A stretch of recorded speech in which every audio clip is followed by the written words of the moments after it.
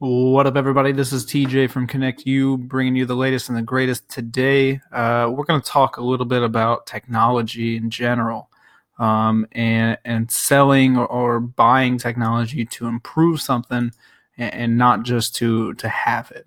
And what I mean by that is a lot of people are getting started in this industry or this space, or they're calling people about it, or they're doing it themselves. There are multiple different ways, but a lot of people are asking is what's the thing I can do, and what product can I buy, and I think that's the wrong mentality to have, right?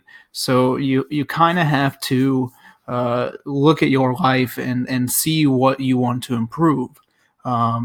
You don't just add technology because it's there. You add it because it makes a difference, and products that fill this need are things, like switches, light switches. For an outdoor light where it might be a pain in the butt to get to, or there's just no easy way to control it, and maybe it's a vital part of the house. Something like a light switch that is Z-Wave based or Wi-Fi based, or something, is a good approach to solving a problem like that. Another one would be if for HVAC control, so a thermostat, something like a Nest or an Ecobee, you would add that product simply because it solves a need that you have. Whether the wife leaves the thermostat on when she leaves for work, or you rent out a property like an Airbnb or something, and you need to make sure that when nobody's there, it's not wasting all kinds of energy. So that's something to think about as you're going through this, and you're kind of deciding what you want to do, and what you want to start with, I guess. Is look at what you need to fill. Not just look at what you can buy. I mean, I can look at Amazon and look at millions of products at this point that do home automation of some sort. But if I don't have a reason to purchase it or a reason to use it, I'm not going to use it, and it's going to be more of an inconvenience. And the reason I bring this up is because there's a decent article on from CE Pro about a company in digital called Digital Delight, and they are in Texas.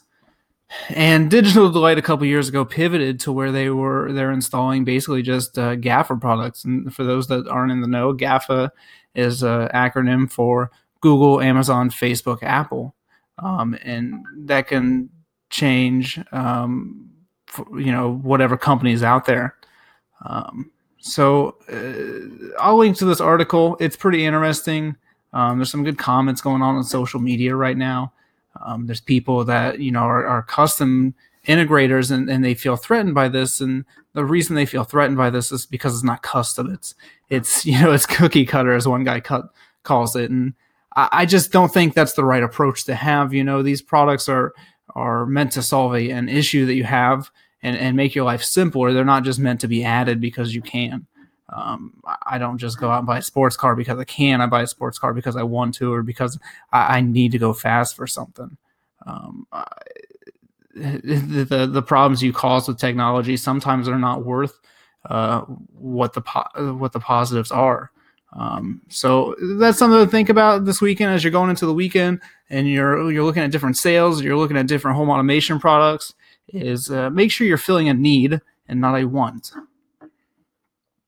All right, guys, thank you for joining me today. We will see you next week. Have a great weekend. Thank you very much.